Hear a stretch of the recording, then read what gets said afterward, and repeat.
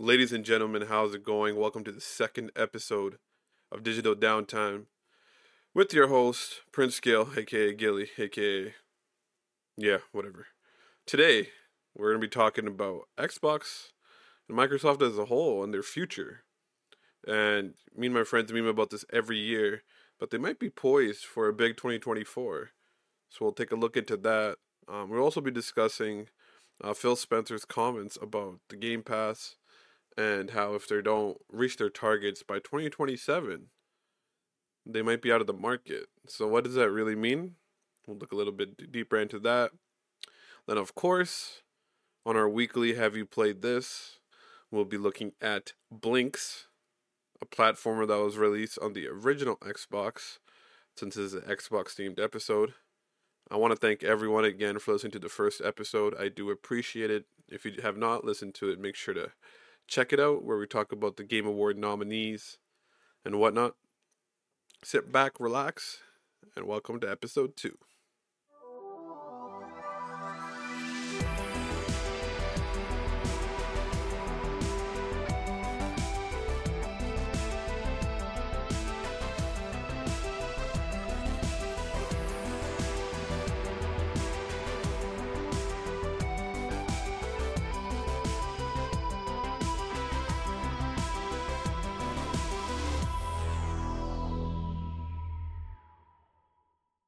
Microsoft got hit with a pretty big leak earlier this year. It was about the FTC leak, I think, if I'm correct. Yes. So this kind of leaked things for Xbox in terms of more of a Bethesda outlook sort of thing. But even beyond the link, Xbox has a lot of exclusives in the pipeline with no clear release dates. Obviously, the past couple years, their strategy has been just buying studio after studio. So we kind of got, yearly. Oh, these are the studios. These are the studios we've acquired now. These are the studios we've acquired now. But we haven't really seen the output of these studios yet. Not completely. Of course, this year we saw Hi-Fi Rush, which was kind of like a surprise release. But beyond that, we haven't really seen these games kind of be put out yet. I'm thinking 2024 is going to be the year for that, right? Because they got a lot cooking, and not gonna be able to touch basis on every single title. But of course, on paper right now, it seems like they have more than Sony. With the PS5 and all, Sony's strategy right now is to release bigger exclusives. Obviously, this year Spider-Man 2 was a big one for them, and then Final Fantasy 16 with the timed exclusivity and whatnot. So Sony's approach has more been about heavy hitters, and it always works for them. But on paper, right now, it seems Microsoft has more. But I mean, that could always change. One state of play could change all that. Sony could have some things cooking at the Game Awards, which we will see. Yeah, but even for next year, aside from FF7 remake, Rebirth, and then Rise of the Ronin. I cannot forget about that, because I believe that's coming out in 2024. But yeah, FF7 Rebirth, Team Ninja's Rise of Ronin. Then of course they have Helldivers 2, and then Insomniac Games Marvel's Wolverine, which we are not sure if it's releasing for sure in 2024, but it could be a possibility. But it's looking like more like 2025. But aside from those 2-3 titles there doesn't seem like much yet for Sony. Of course, Foam Stars by Square Enix, which is like a Splatoon like. I know it got panned heavily just by its initial reveal. I'm a big Splatoon guy, so obviously I took my digs at it. But I think the closed beta they had, or open beta, was actually received pretty well. So the next time they have another one, I will be tuning into that. I hope they surprise everyone and Foam Star is actually decent, because Sony does need some exclusive multiplayer games, but that's a conversation for another podcast. But we look at that, and then now, if we compare that to Xbox, well, I guess if we're talking about games or exclusives with unknown release dates, there's also Death Stranding 2 and Silent Hill 2 for Sony. But these might be more like console exclusives.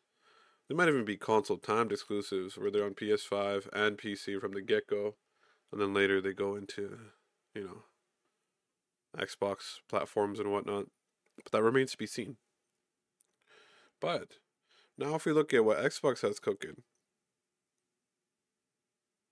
we have Hellblade 2, we have Obsidian's Avowed, which seems like they're taking the Elder Scrolls series. An interesting dark modern folktale base game called South of Midnight.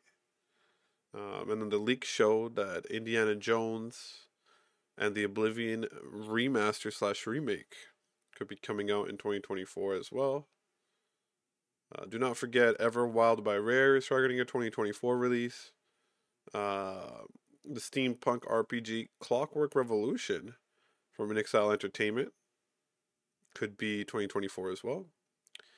State of Decay 3 could also possibly be making its appearance next year, but that could also be a 2025 game. Like I said, it's just so hard to know when these games are coming out. Obviously, we have Stalker 2, which, let me just confirm, is not coming out on Sony consoles. That was originally released for this year, December, but things got pushed back. So yes, that is an Xbox slash Microsoft Windows game. So cannot forget about Stalker 2, which looks very excellent. And then, obviously there's Fable by Playground Games, which seems unlikely for 2024. But if we just look at what most likely will be coming out in 2024 a little bit more in detail. We haven't really seen much of Indiana Jones. I know it's a Bethesda title. Could be something very good. It's really hard to make a lot of comments about Indiana Jones at the moment because we just haven't seen anything, no details, not even a trailer, not even gameplay, not even any gameplay detail leaks or anything along the sorts. It's kind of hard to tell with that. Obviously, the Oblivion remake slash remaster is a big one. I am a huge advocate for Oblivion. I remember when the 360 first came out. Oblivion was the only game I had for about almost a year. Because I got the 360 in 2006 around my birthday time, which is August. And then, yeah, we lived on an acreage then, like a farm. So we didn't have the internet to support, online gaming until about summer 2007. And that's when I picked up Gears of War 1, which is one of my favorite games of all time, by the way. That was my gateway to online gaming. If you know me really well, you'll know how synonymous Gears of War 1 is with me as a gamer. So, damn good times. Gears of War 1 and Saints Row 1. And Saints Row 1's another title that was probably the best GTA-like game at the time that actually did enough with activities and the insurance fraud and all the different little mini games and the very rooted street gang storyline that it stood out, and it was a fantastic title. But more so, the online is very underrated on Saints Row 1 because that's how I met a lot of my good friends now. And then from there, we started playing Gears of War 1, and now I'm going on a tangent. But what I'm trying to say is for like a good year or so, all I had was Oblivion on the 360 there, and man, what a title. I know Bethesda's most popular Elder Scrolls title is Skyrim, and beyond that, it might just be their most, not might be, it is their most popular game of all time, even compared to the Fallouts and whatnot. But I think an Oblivion remaster slash remake could really introduce the game to a new audience. I think it'd be something that'd be welcomed. Obviously, we saw Starfield. Their engine isn't like mind blowing or anything, but it'll do wonders for that game, I think, if they do Oblivion with like the revamped art style. And of course, the Game Pass always helps. These exclusive titles get more push, more reach easier. So, if that's in the cards for 2024, I will be looking forward to it. Like I said, probably just Game Pass it up. I personally do not subscribe to the Game Pass monthly now. I kind of just get it when there's games I want to play. Like I got it for the month for Starfield. And then, past times, the $1 deal and whatnot. But Microsoft got rid of the $1 deal now because the $1 deal for the month used to work for only new members. But for some reason, it kept working for me, and it kept working for other people too, even though we weren't new members. But I know they put the lockdown down on that now, so fuck you, Microsoft, for that.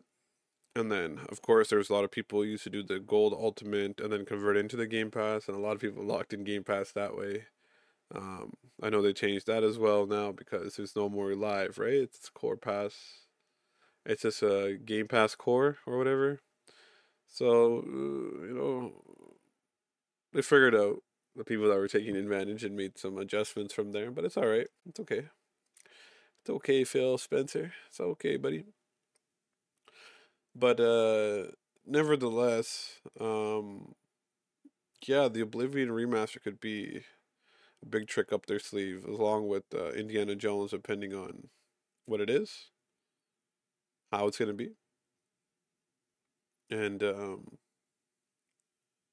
Hellblade 2 is obviously something Microsoft's been cooking for a while now. It's something they're focusing on heavy. Obviously Ninja Theory. Um, I've heard mixed things about the first Hellblade. I know a lot of people love it for like how it approaches schizophrenia and the narrative as a whole, but it's more like a double A game than a triple A game because obviously they didn't have the budget and it was independently made. But it seems now with Microsoft's budget behind them, um, the overall scale of this game looks big, and the visuals look nuts, man. I don't know how this game's gonna be as a complete package with the gameplay and the story, the narrative, and everything interwoven and whatnot.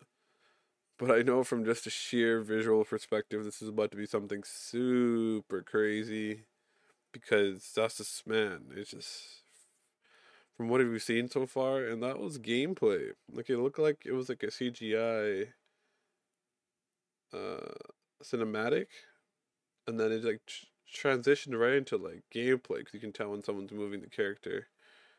So if anything, the visuals are gonna be nuts. I'm curious to see how the Series S even runs this behemoth of a technical masterpiece. What it seems like it's gonna be. So they're definitely playing their cards pretty heavy on Hellblade 2, and I think that's an interesting approach because if you're a gamer, you'll definitely know about Hellblade 1. But if you look at it at a more like what's gonna push our console type of game, I don't know if it's gonna quite be that in terms of its mainstream appeal and push. Um, Obviously, I think Starfield was the major title for Bethesda and Microsoft as a whole to really grab that mainstream attention, and I think they did to an extent, but I don't think they have any other title cooking that might do that. Again, based on these leaks, Indiana Jones might be that game, a licensed game. Obviously the licensing is doing wonders for Sony with Spider-Man, and now moving forward, Marvel's Wolverine. So, depending on how Indiana Jones plays and whatnot, hold on, let me see real quick. Who's the developer between this Indiana Jones game? Upcoming Indiana Jones game from Bethesda and Machine Games. Oh, so it's a developer of Wolfenstein. Okay. If it's a developer of Wolfenstein, the game might be pretty crazy. Let me just browse through this article real quick and see what details we even have on bottom. The Indiana Jones game for Xbox Series X is developed by Machine Game, the studio responsible for New Order and Wolfenstein 2 New Colossus. We also know that Bethesda Game Studios head Todd Howard has a hands production off the back of his work at Starfield. Okay, very interesting. While Bethesda on record saying the Indiana Jones game is very early stage of development, Microsoft leaks suggest it's been on the cards for the studio for a while. To support its bid to get the Xbox Activision deal passed, Microsoft released improperly redacted internal documents from 2019 that prove Bethesda wants hope to get Indiana Jones out by the end of fiscal year 2022, which obviously is not what happened. We're past fiscal year 2022 now. We're past fiscal year 2023 almost. So interesting. Let's see if there's any more details about that. There was a teaser video a while back. But you can just like Google Indiana Jones game teaser and you'll find the tweet. It's like there's a passport, a hat, the whip, a plane ticket to Rome, dated 1937. Okay, so that'd make the timeline of the game between Raiders of the Lost Ark and Indiana Jones: The Last Crusade. From the date and location, we can expect Italian fascist leader Benito Mussolini to merit at least a mention in the game, which also hints at links to the Vatican and the U.S. government. Okay. A new Indiana Jones game with original stories and development from our studio, Machine Games, and it will be executively produced by Todd Howard in collaboration with Lucasfilm Games, tweeted Bethesda when the game was announced. It'll be some time, that's the key wording here, before we have more to reveal. So, because this is a Bethesda title, the new Indiana Jones games could be Xbox Series X and PC exclusive. It's not a could be, MrGamesRadar.com. It definitely will be. But yeah, okay, so Machine Games is developing it with the original story. So that's positive because I do enjoy the Wolfenstein games. Now, as a listener viewer, I'm not the biggest Indiana Jones Indiana Jones fan in general. Like, I'm not like die hard Harrison Ford, Indiana Jones. I love, love, love, love. But because Machine Games is making it, and obviously they've worked more in the FPS route, but they've worked on linear campaigns and narrative-driven campaigns. This might be like Xbox call to action for like an Uncharted-esque game, which could do wonders. You know what I mean?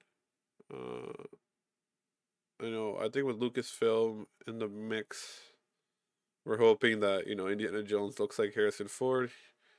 Harrison Ford might be too old now to do like the mocap and voice acting and all that. It's evident by the new Indiana Jones movie that he should probably stop because that was a commercial and critical flop. But nevertheless, expecting Mr. Ford to record all the dialogue, is a bigger leap, but it could be cool. Maybe not the mocap, but dialogue maybe. If you also want to see the gameplay, right? Like I said, it's gonna be mostly like an Uncharted game. He wasn't just. I mean, if you look at the movies, he wasn't just racing in and shooting up the place. He's not fucking Rambo. But obviously, there's some stealth, there's some disguises, there's some problem solving. He uses a whip compared to his pistol. So basically, what I'm describing to you guys is Uncharted, like I said. That's not that wrong. I mean, Uncharted obviously took some grave influences from Indiana Jones, the movies, from Tomb Raider. So to have Microsoft's own version of Uncharted Tomb Raider with the IP of Indiana Jones backing it could be that game they need to really push the platformer brand forward. So look out for that. Just don't know if it'll be 2024. But yes, Hellblade 2 for sure should be 2024. Seems like the Oblivion remaster will be as well, since it's, Microsoft's probably like, oh, everyone already saw the fucking leak, so let's get that going. Another interesting title here is Obsidian's Avowed. Now, Obsidian is one of those developers that will always try different things with their games. In my mind, they're the best Western RPG developers, even though they don't quite hit the mark every single time. But that does not mean they don't try. I mean, just look at their catalog. We have Knights of the Old Republic 2, Neverwinter Nights 2, Alpha Protocol, which is one of those games that was cool, but didn't really fully hit. Then, of course, we have the fan favorite, beloved, gigantic, colossal, the People's Choice Fallout New Vegas. So it is not developed by Bethesda. It is an Obsidian game, but obviously they borrowed heavy from the Fallout 3 engine and whatnot. Fallout New Vegas, if you have not played it, go do that right now. Obsidian's best game. Of course, they made Dungeon Siege, South Park Stick of Truth, which is a game I've had in my Steam library for a very long time. So I should be playing it. I've heard great things about that too. So what I'm trying to compare and contrast here is the Knights of the Old Republic 2 is so different from New Vegas, which is so different from South Park Stick of Truth, which is so different from Pillars of Eternity, which is another game I need to play, which is more on the CRPG side of things. That's also fantastic. Um, which is so different from the next game, Skyforge, which is so different from Tyranny. Then you got Pillars of Eternity 2, and then you have more of the recent titles of Outer Worlds, which is like a game I did not mind actually. It kind of has a mixed approach going for it, but it's kind of like Fallout on a more miniature scale, but in space. And I actually, it's what's funny is I thought Starfield was gonna, because I played Outer Worlds this year too, right before Starfield, so I can prep for Starfield sort of thing. And I thought Starfield was gonna blow Outer Worlds out of the water in terms of scope and polish and kind of the world building. But it ended up being kind of equivalent, which is kind of crazy, which is a testament to the Outer Worlds, because this is not Microsoft published or backed. It was published by Private Division, so you can clearly tell they didn't have the budget they didn't have the budget they wanted to make Outer Worlds, but it was still a solid game, man. There's some interesting characters, a lot of cool. There's like this whole civil war going on this one planet that you kind of like could have decide for. Even in the grand scheme of things, like you're like this dude waking up by the scientist, or you can like take his side or go the corporate route or like yada yada yada. I mean, without any much spoilers, but I mean the game has been out for like 4 years now. But point being, there's a lot to do. There really is, which is kind of sick. So Outer Worlds, but again, Outer Worlds so different from Pillars of Eternity and Stick of Truth. And then obviously the Grounded has been doing very well. Again, very different. And then they released Pentiment last year, which I still need to play. But again, very, very different game. It's like a 2D RPG game, and you take the control of some, journeyman, I think, who, like, becomes, a part of all these series of murder mysteries back in, like, the 16th century. Like, I don't know, man. Obsidian is those people, you feel me? You smell me? And it's, sad that they never got a game of the year nom or nothing. I think New Vegas should have been for sure. I know New Vegas by critics wasn't as crazily received as by the players because obviously it felt very similar to Fallout 3. But man, just that world and the characters and just man, everything about New Vegas is great except for the poor PC performance, which you need to like patch the shit out of. I had my old PC and every time it would crash, I couldn't even use my PC anymore. I had to like restart my whole PC, and this is like when I first started streaming. So like my stream would be cut out for like 5 to 6 minutes, like every couple hours. Like it was interesting times, man. But yeah, back to the point I was making, man. Avowed. Apparently, saying it shares the same universe as Pillars of Eternity. It will be first person though, and it's very Elder Scrollies. So, kind of like how Obsidian took the wheel from Fallout 3 and made New Vegas into what it is. Obviously, they're not just taking. Obviously, they're not just taking like Skyrim's engine and making this game. Hopefully not. But it could be their version of Elder Scrolls, which might be beloved, like how Fallout is beloved in the overall grand scheme of the Fallout universe. Um, I'm hoping so. Um, Players assume control of an envoy from the Edia Empire. Players can use magic, melee weapons, and firearms, such as pistols. So, a little different from Elder Scrolls there. There's several skill trees, which are expected. Um, Weapons can be individually upgraded. And the interesting kind of worrisome part is while Avowed is not a full open world game, the game features several large open zones for players to explore. So I was kind of hoping with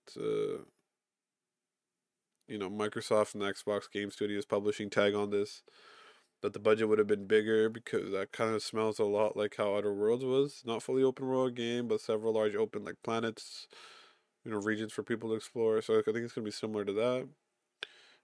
As a player explores the game's world, they interact with other NPCs, similar to Obsidian's previous game, The Outer Worlds. Okay, there you go. The game features dialogue options which reflects the tone the player wants to convey. Okay, wonderful. What's a good part about Outer Worlds?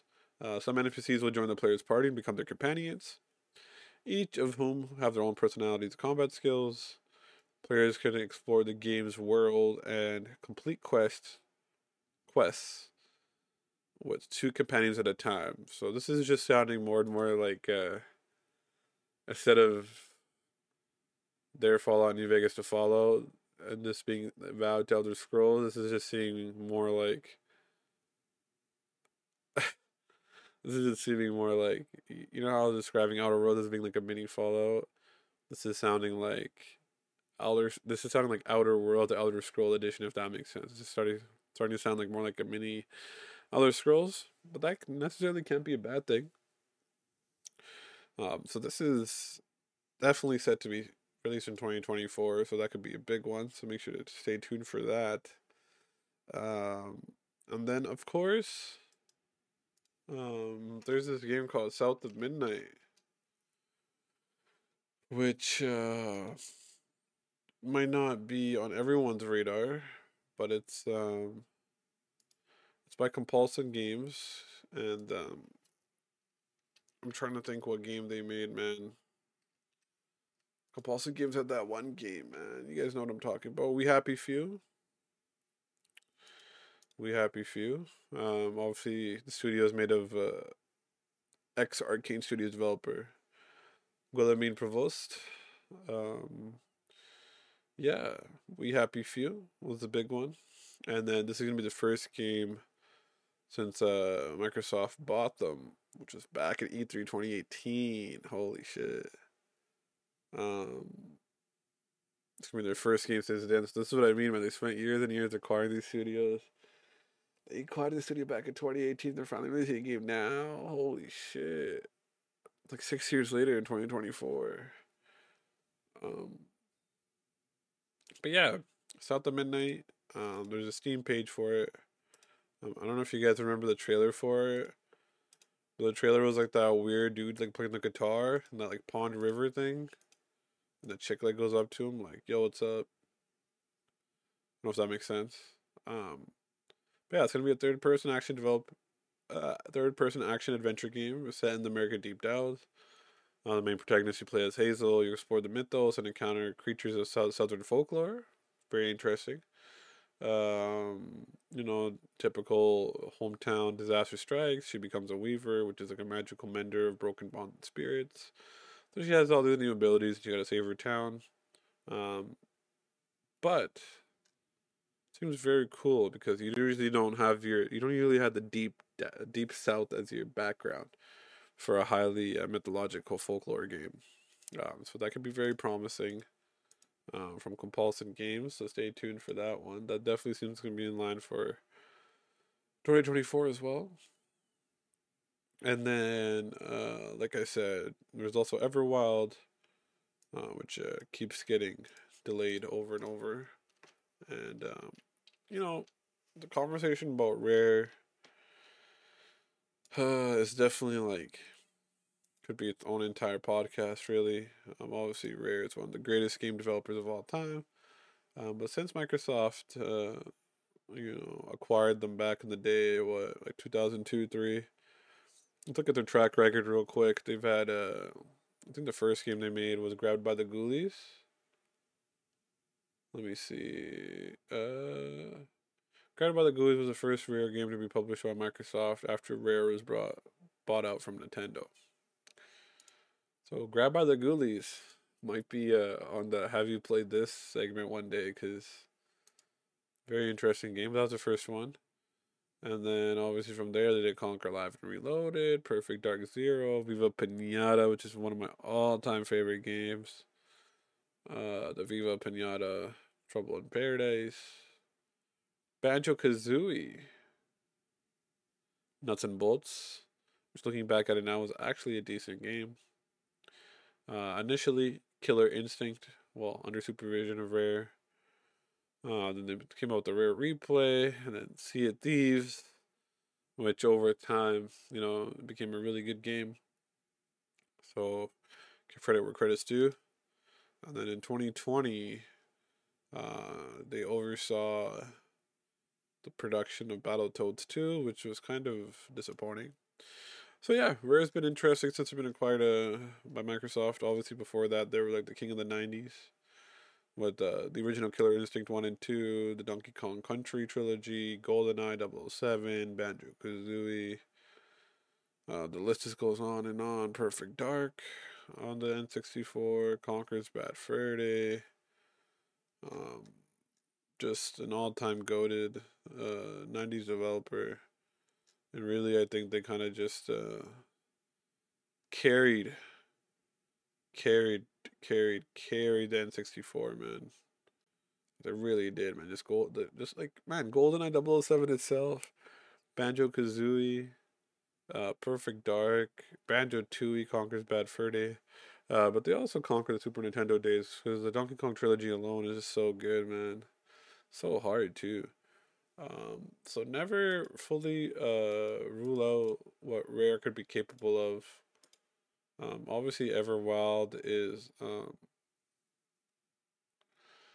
not something we've seen a lot of. I know it's gonna have like cel shaded art style. It's gonna be an action adventure game. A few details have been announced. Description of its gameplay have been varying based on different reports. So it's supposed to be a third-person adventure game. The elements taken from God games. So who knows? I'm just looking around the internet right now. Apparently, saying recent reports suggest the game has no combat whatsoever, which is kind of interesting. According to a video game report by Andy Robinson from the Video Games Chronicle, shout out Andy and VGC. Everwild will be more of a Viva Pinata like game than a survival game than the earlier trailers hinted at. What? Yo, that just got this got me kind of hard right there. No, I'm not gonna cap because I love Viva Pinata.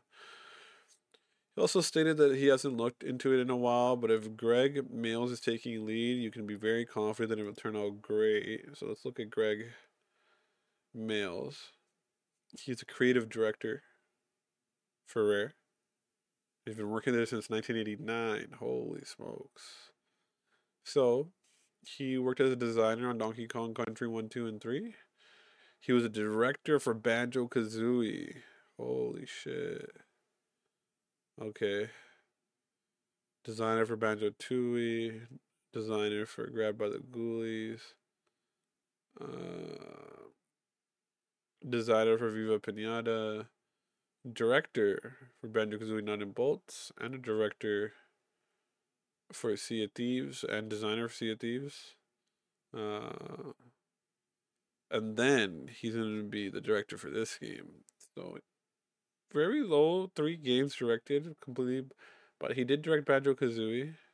He did direct Banjo-Kazooie Nuts and Bolts. And he did direct Sea of Thieves. Which obviously over time became a very good game. So that could be promising. Don't know much about it. But it could be promising. Obviously back in 2021 it went through a complete reboot. Because the game was initially shown in the 2019 presentation, so then 2 years later it went through a complete reboot. So maybe 3 years is enough time. Hopefully. But yeah, Everwild development team is now optimistically targeting a 2024 release. So I hope that is the case. I really do. Because that sounds more and more interesting to me. What else do we have cooking for 2024? I think those are the main hitters. Hellblade 2, Avowed, South of Midnight, Everwild. Obviously Clockwork Revolution could be another big one. This one's from In Exile Entertainment. And I believe these are the developers behind Wasteland. Yes, they are. So obviously very into RPG heavy, top down CRPG, turn based kind of style. Clockwork Revolution, obviously, when it was first showed, a lot of people were calling it a discount Bioshock Infinite. Similarities are to be made. Um, but yes, it's described as a time bending steampunk first person RPG. Um, you stumble across an adventure that allows you to travel into the past, you discover the city you call home. And then you go through different alteration of historical events to kind of bring things back to norm, I guess. But traveling back to key moments, interactions, and choices will have a butterfly effect on the deep, narrative-driven world and characters of Avalon, causing them to change and react in unprecedented ways. Now, I'll tell you this: first-person RPG, they're obviously more familiar with the turn-based style and whatnot, so we'll see how they adjust to the gameplay. Um, but this team, obviously, was a part of the original Fallout 1 and 2 as well, and obviously they made Wasteland from there. So if we're looking at narrative driven worlds and characters, they're definitely gonna land and deliver on that aspect. That's what makes me excited about this game. Could be another big one for 2024 if it does release in 2024. So look out for Clockwork Revolution, and then of course, State of Decay 3 as well. Um, Announced back in 2020. Like I said, this is a big issue with Microsoft right now. These games have been announced for what seems like ages now, and we just do not know if they're for sure going to be coming out in 2024 or not. But yeah, State of Decay 3. I played the first one, never got a chance to play the second one. Um, but yeah, State of Decay 3. Looking at a recent article here now by Game Rant. New State of Decay 3 release rumors, bad news for the fans. The rumors suggest that State of Decay 3 might not be released until 2027. What? Indicating a longer development period for the highly anticipated game. Previous controversies surrounding Undead Labs and a toxic workplace environment have raised concerns about the studio's development practices. While State of Decay 3, while State of Decay 3 release may be delayed, Microsoft has a strong lineup of first-party titles set to be released in the coming years, providing variety for gamers, which we've been talking about this entire episode. Um, wow, 2027 is kind of crazy. But yeah, even this article mentions there's, of course, well, Further Motorsport already came out, um, but it mentions Avowed, Clockwork Revolution. Most of the articles keep forgetting about Stalker 2 and then whatnot. Yeah, there's plenty of variety. Okay, so guess we won't talk much about one more State of Decay 3. If you haven't heard about State of Decay, zombie survival game, well, with some building elements and whatnot, sim elements. So check it out if you have not yet. Um, the leaks also, the FTC leaks with Bethesda and Xbox also mentioned a new Doom game in development, but I doubt this comes out in 2024. But whenever it does come out, 2025, I would say you damn well know Microsoft's gonna keep that exclusive too, like a PC Xbox only. So that'll be a heavy hitter. I think Microsoft's acquisition of Bethesda is obviously going to give them a lot of more big heavy hitters compared to like the acquirement of these other studios. But obviously, Obsidian and Exile are good ones too. Deeply rooted with the Western RPG atmosphere. So compared to Sony, once these games start kind of rolling out, um, they might have that sphere on lock, the Western RPG hemisphere. I sure hope they do, because that's probably one of my favorite genres. I mean, I love my JRPGs too, but I love the decision making and open endedness of Western RPGs. So they could be there. What haven't we touched upon? We haven't touched upon the Fable game, which is developed by Playground Games, aka the Forza Horizon devs. Um, but it's hard to say what Xbox has planned for Fable and some of these other bigger games. But we'll see. that's kind of Xbox's motto right now. We'll see. Um, but I can safely say I hope Everwild, Clockwork Revolution, and then Hellblade 2 and Avowed, and South of Midnight, and Stalker 2. So that's like 6 titles. Will all be 2024. All on a very diverse lineup as well. Hellblade 2 being more of a third person narrative driven, Avowed being kind of like Elder Scrolls, right? We don't know how South of Midnight's gonna look. Stalker 2 is a FPS single player game. Same thing with Clockwork Revolution. Everwild, no idea what it's gonna be. So it's a very diverse lineup. I'm looking forward to it. Um, then of course, with that being said, if you compare that to what Sony has for 2024, um, I know comparisons are dumb, but that's what everyone likes. The console people like to argue about. Obviously, for them, they have FF7 Rebirth and Rise of the Ronin, and Helldivers 2, and then Wolverine, whenever that comes out. Might not be 2024. Then Foam Stars. So, I mean, like I said, I feel like on paper, the variety and the interesting new IPs and stuff are coming from Microsoft's end. But then obviously it's hard to compete with like a FF7 Rebirth, right? And we'll see how Team Ninja's or Rise of the Ronin is as well. And then, Helldivers 2 could be good. Foam Stars, we'll see. Obviously Wolverine's gonna be a huge title as well. And then you have the unknowns, right? Like we don't know like what Sucker Punch is doing. Ghost of Tsushima 2 could be on its way.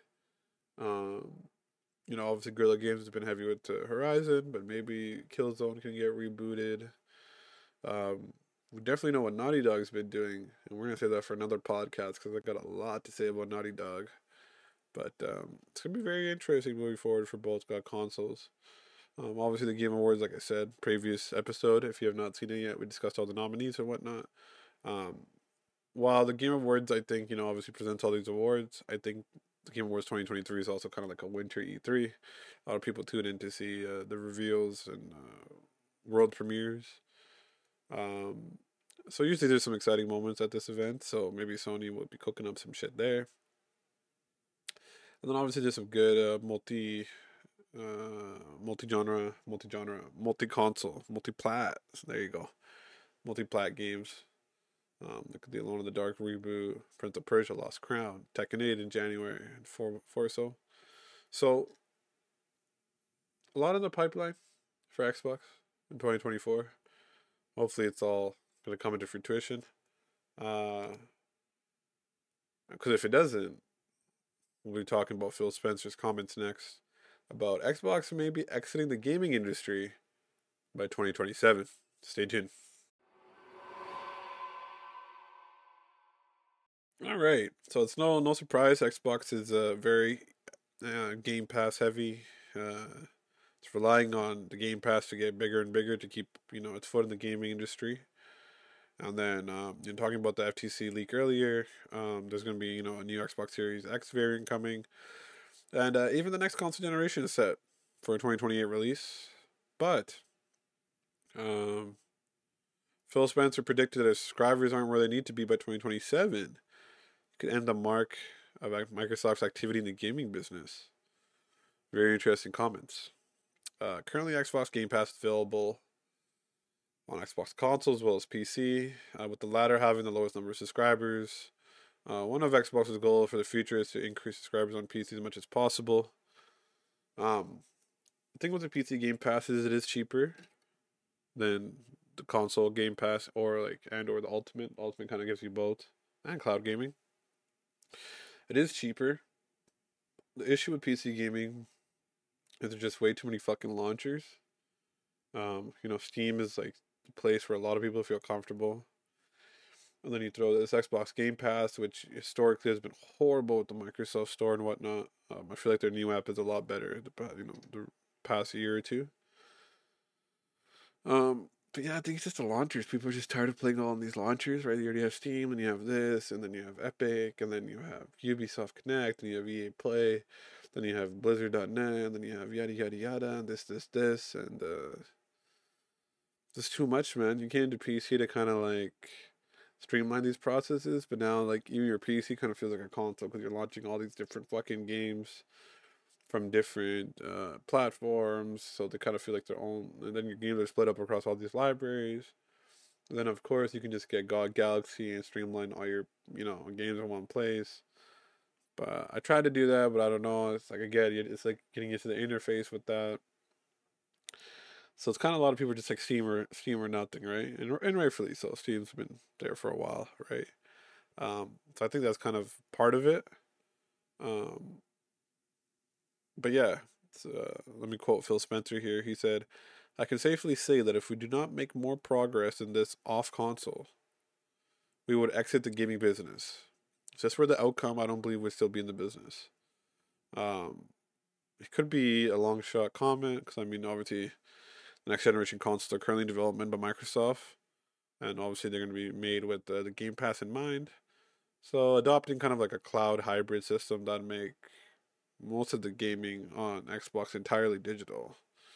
And I know there's also reports the company wanted to bring cloud streaming to PlayStation consoles, but obviously there's no way in hell Sony would ever accept that. But maybe never say never. Maybe in the distant future, when Xbox drops like their competition approach and their hardware approach, and they become like Game Pass offer heavy, maybe. But if they're planning to release another console, that's never gonna happen because yeah, Sony's just gonna always view as a direct competitor, right, for trying to compete in hardware with them. So, but yeah, I just thought it was very interesting comments. Do you guys think that this will be true? Do you think if the Game Pass numbers aren't where they're supposed to be, Microsoft will ditch the Xbox gaming brand by 2027? I doubt it. Like I said, if they don't get to where they want to be numbers wise, Game Pass wise, they might ditch like hardware. Xbox is like a console competing brand, might be gone. But I think Xbox will always exist just like as a brand on its own, whether it goes into publishing, like how Sega did eventually, or yeah, publishing, or they start putting all their Marvel in Game Pass.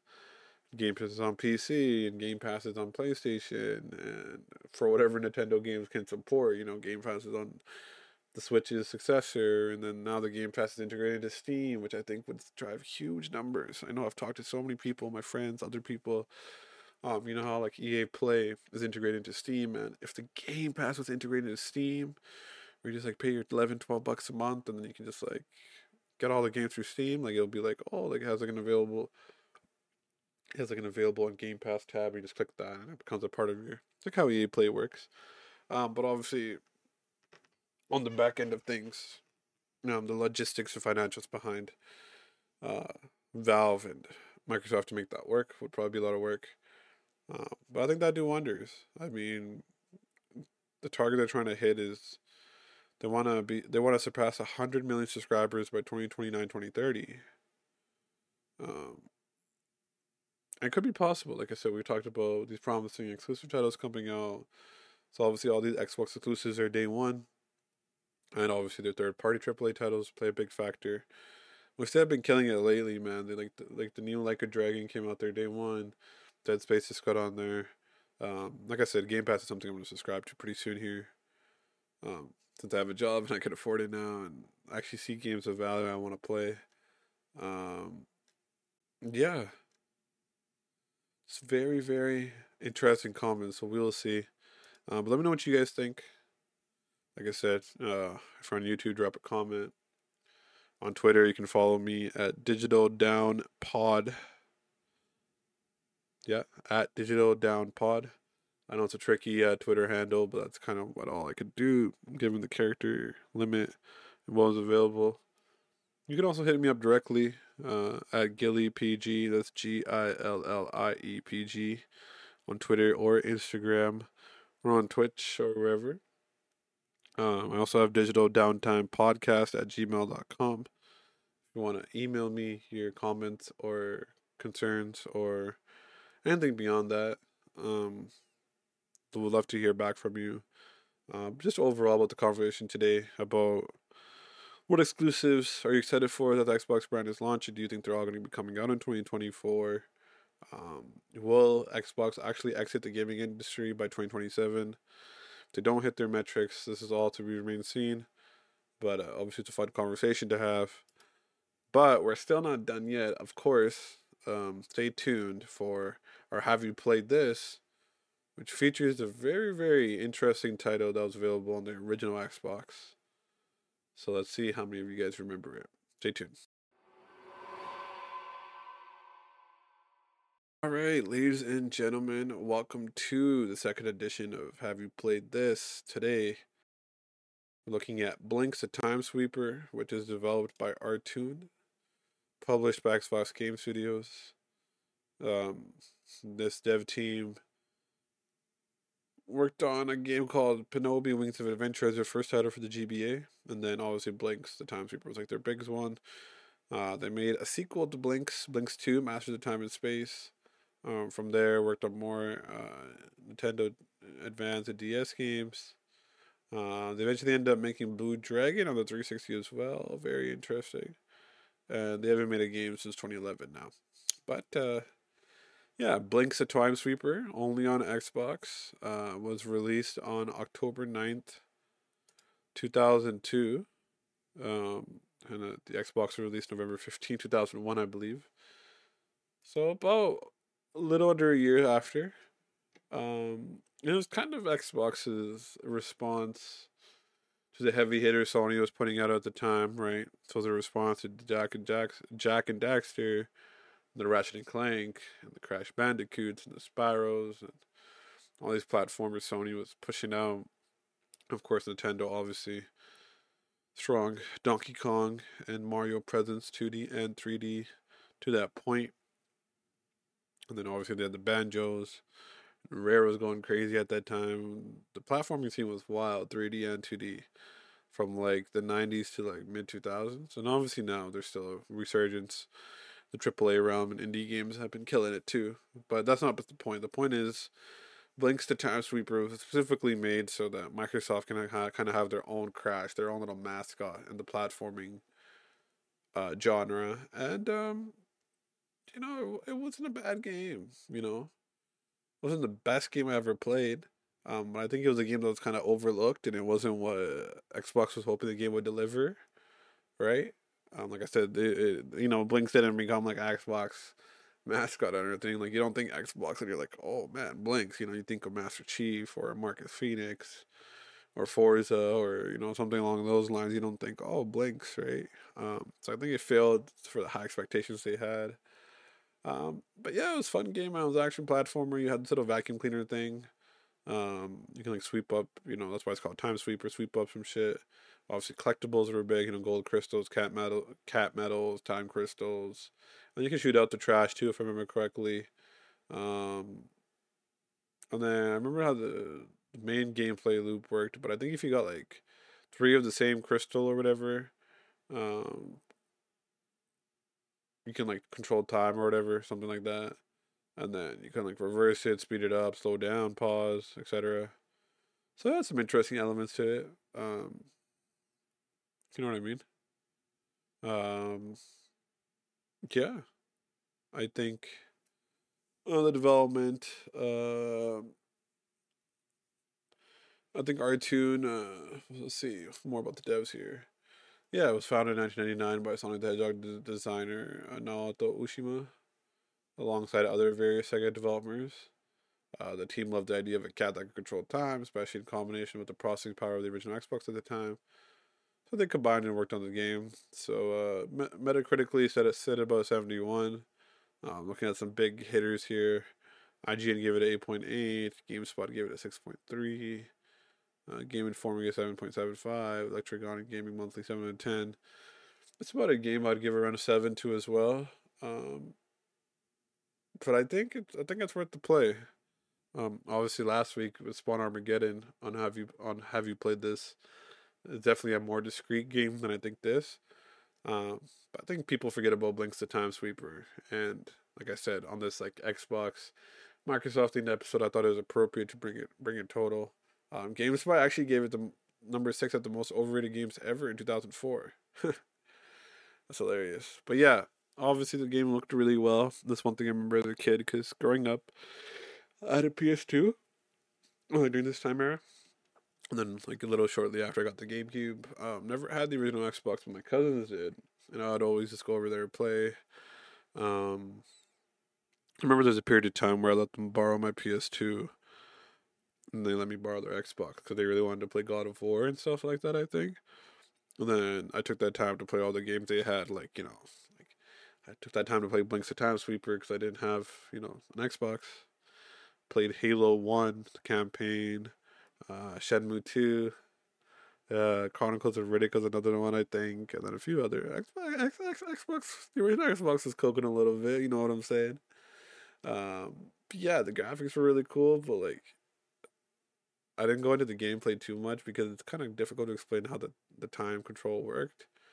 But yeah, the time control was a little bit kind of difficult to navigate through. But yeah, I think eventually the game entered the platinum hits range, and then I don't know if it did super crazy commercially, but yeah, GameSpot said the players get a sense of relief from completing a level rather than enjoyment or satisfaction. So take that how you will. You get relief instead of satisfaction or enjoyment. It was a runner-up for a GameSpot's most disappointing game on Xbox award, which went to Toe Jam and Earl 3 instead. Uh, AGM, which gave it a 7.5 out of 10. Found it to be a little tedious and repetitive, but they believed the issues aside, the unique style and play mechanics made it stand out. And like I was saying earlier, GameSpy suggested that Blinks was proposed to be the possible mascot for the Xbox system, rivaling Nintendo's Mario, Sega Sonic the Hedgehog. And since the main character of Halo Combat Evolved Master Chief considered to be too violent, the officials wanted a friendly furry face to lead the sales among the younger clientele. But, as we already know, due to the game's unpopularity, it never achieved the suggested goal. And Master Chief is unofficially seen as the mascot, even to this day. But yeah, interesting fact here, Blinks was at one point proposed as a mascot for the Xbox in Japan. So yeah, man, Blinks the Time Sweeper released. It was a platformer. Had some interesting concepts going for it, but I don't think the execution is quite there. Still, I think it's a fun game. Like I said, 7 out of 10. The same thing. A lot of these, like, have you played these games? Have you played this? Or have you played these games? It's gonna be kind of hard to get your hands on now, just like last week's Spawn Armageddon. But there's ways to play the Xbox. Like I said last week, if you know, you know. The great thing about Xbox is they also have wonderful backwards compatibility support. So if you do own a Series X, maybe you can try finding a copy of Blinks and checking it out for yourself. If not, there's always YouTube and whatnot. So that's this week's Have You Played This Game? Blinks the Time Sweeper. Xbox attempt at creating a massive mascot and platforming competitor to the Ratchet and Clanks, Jack and Daxters, Marios, and whatnot. But just quite failed to capture that audience. So, good attempt, Microsoft, but the game is not forgotten, as we're still talking about it today. So, but yeah, that goes all for episode 2. We discussed Xbox's 2024 release window, what they have cooking, what they have in store, and the potential for greatness is there. Let's just hope they finally deliver, because they have been cooking for a while. Let's just hope all this cooking actually makes the final meal or the final dish that much more better. We will see. We also discussed the possibility of them exiting the gaming industry by 2027 to fail to meet their Game Pass projections. Then, of course, on Have You Played This, we discussed Blinks the Time Sweeper. Again, a Microsoft exclusive from the past that wanted to rival the great platformers at the time, the great mascots at the time, but didn't quite do so. Again, this episode was hosted by your boy Gilly, aka, well, Prince Gill, aka Gilly, aka, the gaming nerd, aka the Punjabi Playboy Prince, aka the mocha skin manimal, aka, yeah, catch the drift.